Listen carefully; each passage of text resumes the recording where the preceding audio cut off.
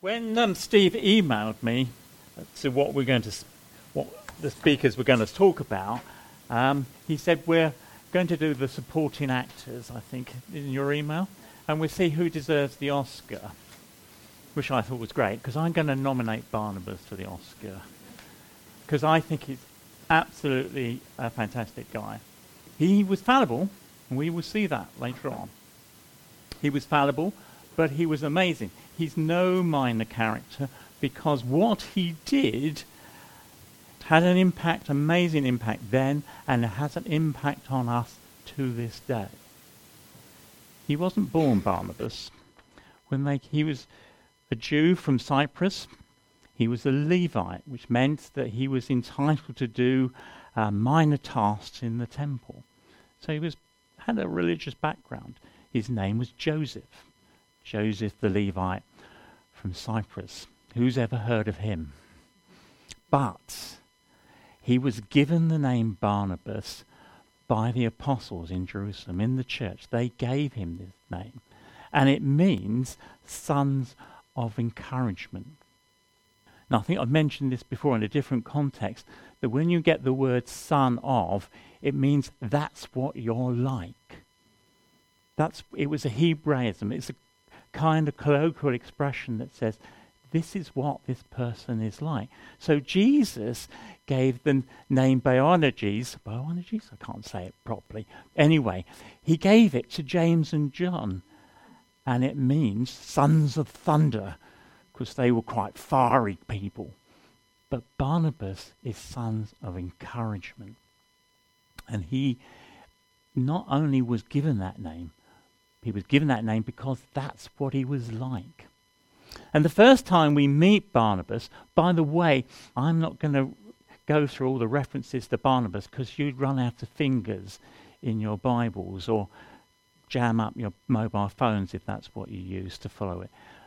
I'm going to tell the story, and then there will be some verses in the application that we will look at. Barnabas, the first time we meet him, he sells a field and brings the money to the disciples and puts it so that they can use it to help those people in need. We don't know where the field was. It might have been in Cyprus. It might have been near Jerusalem. We've no idea. All we know that he sold this field and brought it to the feet of the disciples. And it's such an important way to start, isn't it? Sometimes if we want to be encouraging, the way is just something really practical to help people. Something to do which actually works for them. I have a son in Australia. When I came back last year, I was 4 weeks away, and the grass in my back of my house was up here. And dear old Doug at the back there came round with his mower and mowed it for me. Yeah, I mean, it's just a little thing, but it's an encouragement.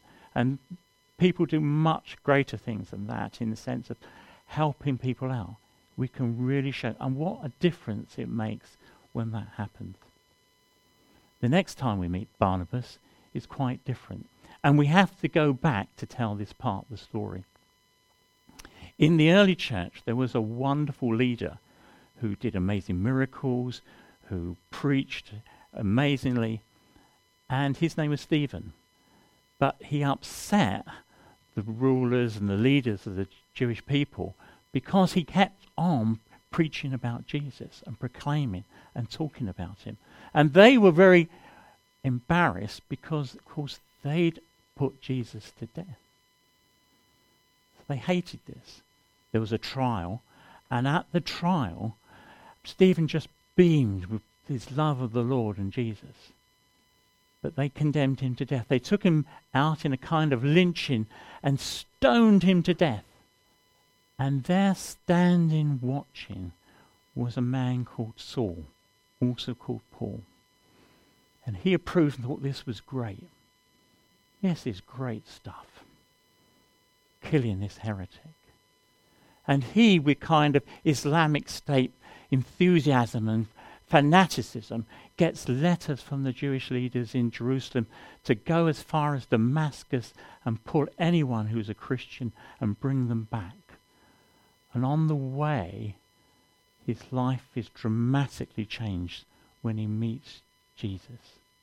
He goes into the city, he meets Ananias, who baptizes him, and he preaches Jesus. And as is typical, as we will find with Paul, he starts preaching, and no sooner does he start preaching than he's in dead trouble, and people are trying to kill him. And he escapes over the wall in a basket. They lower him down. He goes to Jerusalem, and he tries to join the church. And guess what? They ain't keen to see him. They don't want him. What are you doing? Can we really trust you, Paul? Can we really trust you, Saul? I'm going to use both words. I can see I shall get confused. But it's the same person. Can we really trust you? Have you really changed? How do we know you're not trying to get in, to wheel your way in, so that you can take us off and kill us? They refused to have him. But Barnabas goes and takes Saul and brings him to the apostles. And there he's accepted. I want you to imagine for a moment if Barnabas hadn't have done that. Where would we be today if Barnabas hadn't have gone and taken Paul and taken him to the apostles? I mean, would there be a church? Would there be a Gentiles mission? No, God can do anything. But it was God's plan to use him. No letters in our Bibles from Paul. Can you imagine it? Where would we be? But Barnabas takes him and he brings him to the apostles. It's hard, isn't it? It's a lesson for us because, you know, in so many ways, we like to be with people who are like us, who we feel safe with, who I can identify with. I come from London originally, and where we used to live, there's a massive community of Sikhs. They're all, when they came to Britain, they all came to Southall and to Hounslow. But if you go to East London, they're all Bengali, because they all came from Pakistan, and they all collected together there. And there's a Turkish community, and there's a Jewish community, and it goes on and on. We like to be together. Outsiders can be a problem. I was recently in San Francisco for my son's wedding. He lives in America out there. And the wedding had happened, and it was the last day of our trip there. So we thought we'd go to a place called Coit Tower. And we'd go there by bus. And when we got on the bus, I realised that Jenny and I were the only white people on this bus. They were all Chinese. Every single person. They were reading their Chinese newspapers and all Chinese. But they were lovely. There was a little old lady who said, "Oh, you want to change here on this bus, and you want to get off at this stop, or get the number 34 bus to take you to the final bit." They were great. But it made me see what it felt like to be an outsider, to be in the ethnic minority. Barnabas took Paul when he wasn't welcome and brought him in when he was a complete outsider. And it's an encouragement to us to do the same, to go beyond our comfort zone and our own type of people, and to be welcoming and accepting. We need to go back a moment. When Saul was there, standing there watching Stephen being persecuted, it wasn't just him. There was a great persecution took place. And people scattered, especially all the Greek speaking Jews who would become Christians. They all went away. A lot of them went home. Some went to Cyprus, some went to Cyrene, some went to Lebanon. And as they went, they preached the gospel. They just told people about Jesus. They just shared it. But they only shared it with Jews. And then some of them, from Cyprus and Cyrene, went to a city called Antioch, in what was the capital of Syria, the Roman province of Syria. The city itself is now in modern-day Turkey, but then it was the capital city of Syria. And it was the third greatest city in the whole Roman Empire. Rome, the best, Alexander II, Antioch the third. And when they got to Antioch, they didn't just speak to Jews, they spoke to Greeks and Gentiles, in other words, as well. It was really successful. Lots of people became Christians, lots of people went on with the Lord, and the news of this came down to Jerusalem. And they thought, well, what are we going to do about this?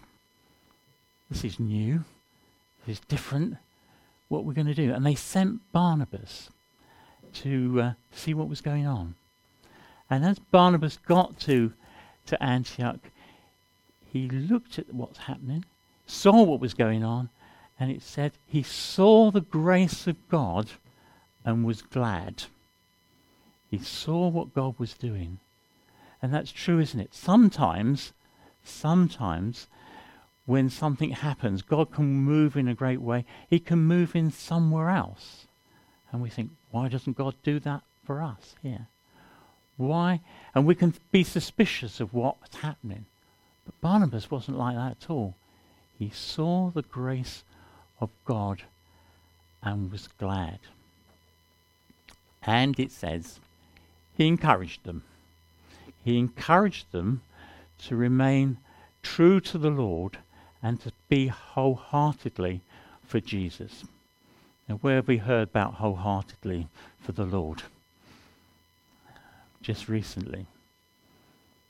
Caleb, well done, Ted.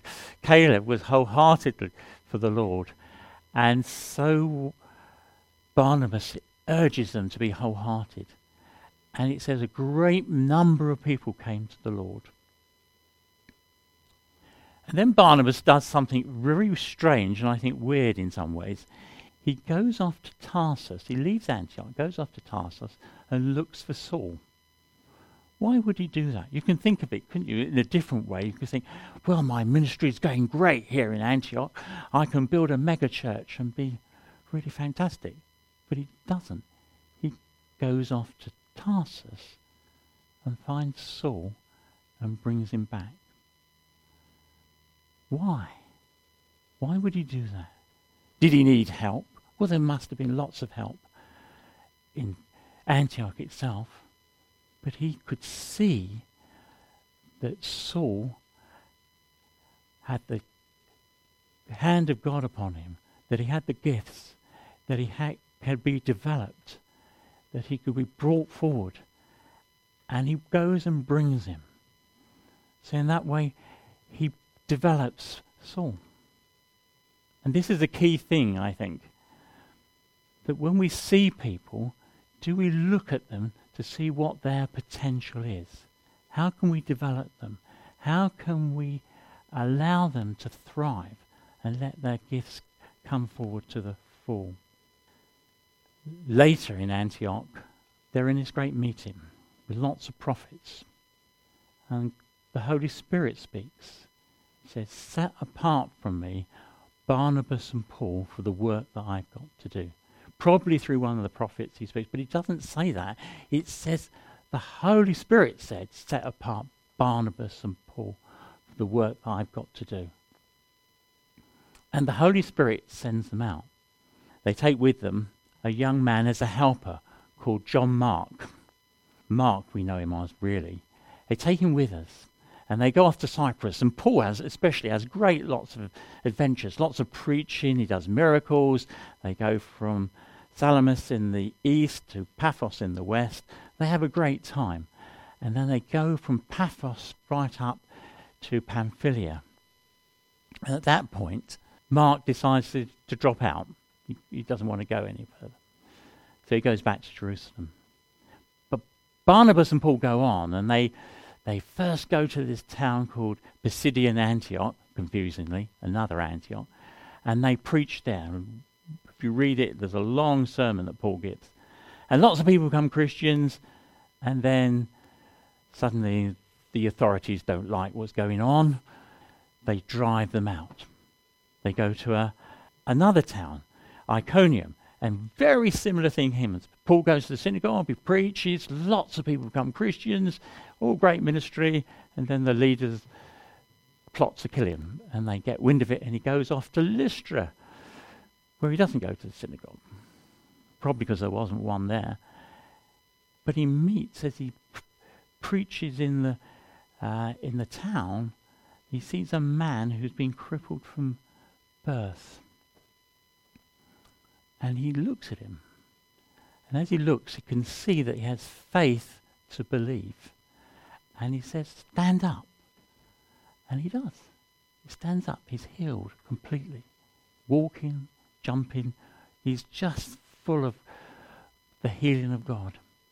And everyone who's watching it is amazed. Of course they're amazed. This is fantastic. And they say to themselves completely the wrong thing.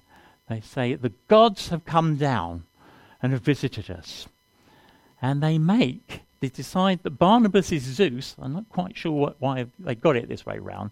The king of the gods is Barnabas, and Paul was Hermes. They do give a reason why they said Paul was Hermes, because he was the one who did all the talking.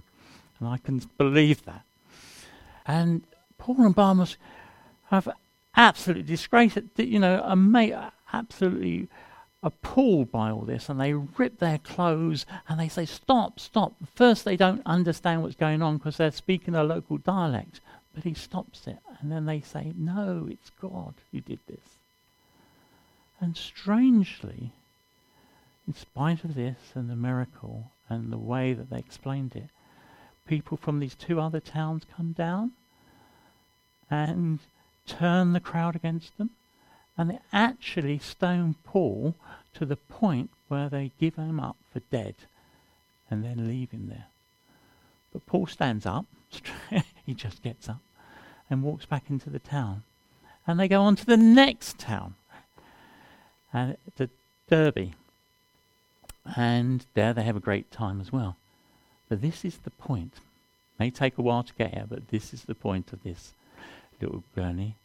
They say to each other, let's go back and encourage the churches. Let's go back and strengthen and encourage the churches. And they do. Now you might think, well, hang on. How many towns did you go to? How many of the towns did they try and kill you? And you're going back. But it's important to Paul and Barnabas to go back. They go back to Antioch. They tell the church what's happened. And then a controversy starts. Some people from Jerusalem, some Jews, come and say, all the Gentiles must be circumcised, obviously if they're male. Everyone must follow Jewish traditions. And there's a great controversy. And it's probably at this point, this time, that something that Paul tells us about in Galatians happened. He says that we were all eating with the Gentiles when people came from Jerusalem, and Peter and everyone stopped eating with the Gentiles and just ate with Jews only. And even Barnabas was led astray. Even Barnabas, you can almost feel his hurt. That Barnabas failed in his principles at this point. You see, Barnabas was great. In Acts it described him as a good man. It's the only person in Acts who is described as a good man. He said he was full of the Holy Spirit, and yet, like us, he was fallible. He let go on his principles. And worse was to come, because this controversy was sorted out. They went down to Jerusalem, there was a conference, they decided, yes, what Paul and Barnabas had done with the Gentiles is absolutely right. Here's a letter to go off from the apostles. And they go back to Antioch and decide, well, let's go back and see all those towns that we visited before. Barnabas wants to take Mark, and Paul doesn't. He really strongly feels he doesn't want to take Mark. Mark deserted us. Mark let us down. I don't want to take him. And they have a great argument. It must have been quite intense, because it's so intense that they separate. So Paul goes off to Sicilia, and Barnabas takes Mark and goes to Cyprus. They just split. Actually, I love this about the Bible, is it's very, very honest with us. It doesn't paper over the cracks. Here we are, these two people who just said that they were full of the Spirit, full of God and His grace. And yet they are having a great argument, so much so that they split apart. And this is true even to this day, and you may well have experienced it or known it, that Christians can fall out really badly. I've known it in my life in some of the churches I've been in, that you can split. It shouldn't happen, but it does. I love the way that John Stott comments on this. He says, God often brings good things when these bad things happen out of the situation. And of course, you get two lots of evangelistic teams going out instead of one. But John Stott adds this comment, but it's no excuse. It is no excuse. When these things happen, they shouldn't happen. But God hasn't lost the plot. God is there. God can take us through. So what happened? Was that it? Well, actually, no. Because there are references elsewhere in the New Testament. I think this is where we do get some texts out. So Colossians 4 and verse 10 says, my fellow prayer Aristarchus. This is written, this letter of Colossians, years and years later. It says, my fellow prisoner Aristarchus sends you his greeting, as does Mark, the cousin of Barnabas. You have received instructions about him. If he comes to you, welcome him. Mark's back. They may have fallen out, but somehow Mark is back. And in the very last letter that Paul ever wrote, 2 Timothy, Paul is at the very end of his life. He knows that he's going to die soon. He won't get away with this through a trial again. He's going to be condemned. And in 2 Timothy 4:11, it says, only Luke is with me. Get Mark and bring him with you, because he is helpful to me in my ministry. There was some kind of reconciliation. Mark was given a second chance by Barnabas, and he did make good. And are we people of the second chance? Do we all mess up? Do we allow other people to mess up and give them a second chance?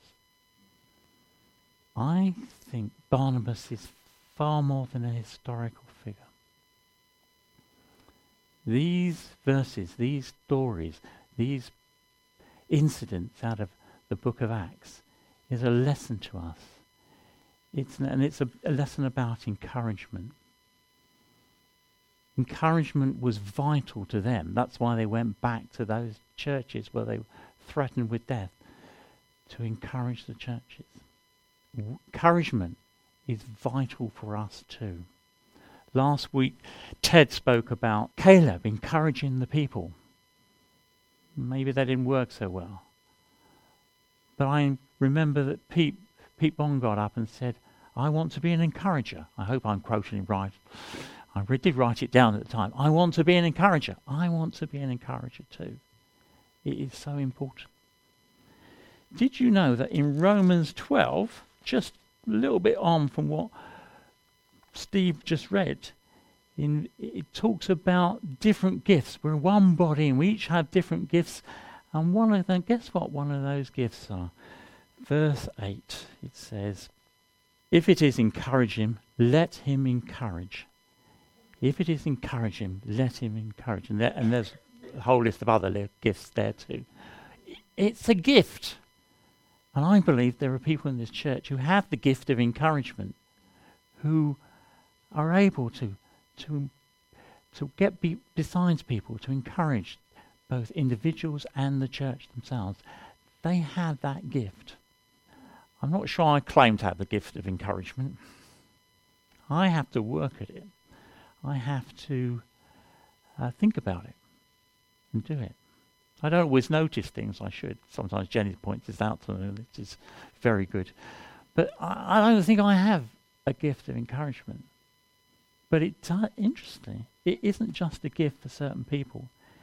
In 1 Thessalonians 5 and verse 11, I think, yes, it says this: "Therefore, encourage one another and build one another up, just as in fact you are doing."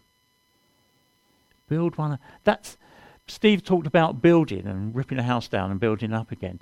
You know, there's this concept in the New Testament. We don't just build buildings; we build one another up. We actually, like a building, like a group of Christians, whether it's small groups or a church one, we actually build one another up. We strengthen and build. We encourage. Hebrews 3 in verse 13, I think, says this: "But encourage one another daily." Most of us don't see each other daily, but do it all the time. Encourage one another daily, as long as it's called today, so that none of you may be harmed by sin's deceitfulness. And finally, I think in Hebrews 10 and verse 25, it says this: "Let us not give up meeting together, as some are in the habit of doing, but let us encourage one another, and all the more as you see the day approaching." Did you come to church this morning to be encouraged? It is one of the reasons we should come. We come to worship, we come to praise, we come to be taught, but we also really should come to be encouraged. It's vital. How do we encourage each other? Many ways. Practically, by seeing the potential of other people, by allowing, like Barnabas, sometimes other people will develop more than we do. We need to accept that. We need to get alongside people. We need to understand where they are, what makes them tick, how we can encourage them. Some people we need to encourage in different ways. Some people, if you give them a load of verses from the Bible, it's the worst possible thing you could do. Some people, it's great. But we need to be discerning, to be diplomatic, to be understanding. And some of us may need to receive encouragement. Some of us won't be able to give it until we can receive it. But we all need to be encouraged. And I believe if this church is going to grow, if any church is going to grow, we need encouragement. We need to be people who increasingly encourage each other. And it's not just that we would grow in terms of numbers or whatever, but if we're going to grow as Christians, we all need encouragement. None of us stands on our own. There are always times when we go through things which are really hard. And even if we're not in hard times, we still need to be encouraged. What would encourage me?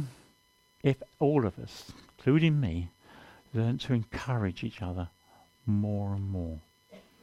And I was going to end this sermon saying, I think I have the mind of the Lord on this. And then I thought, that's far too soft, Martin. I'm sure this is what God wants for us. Amen.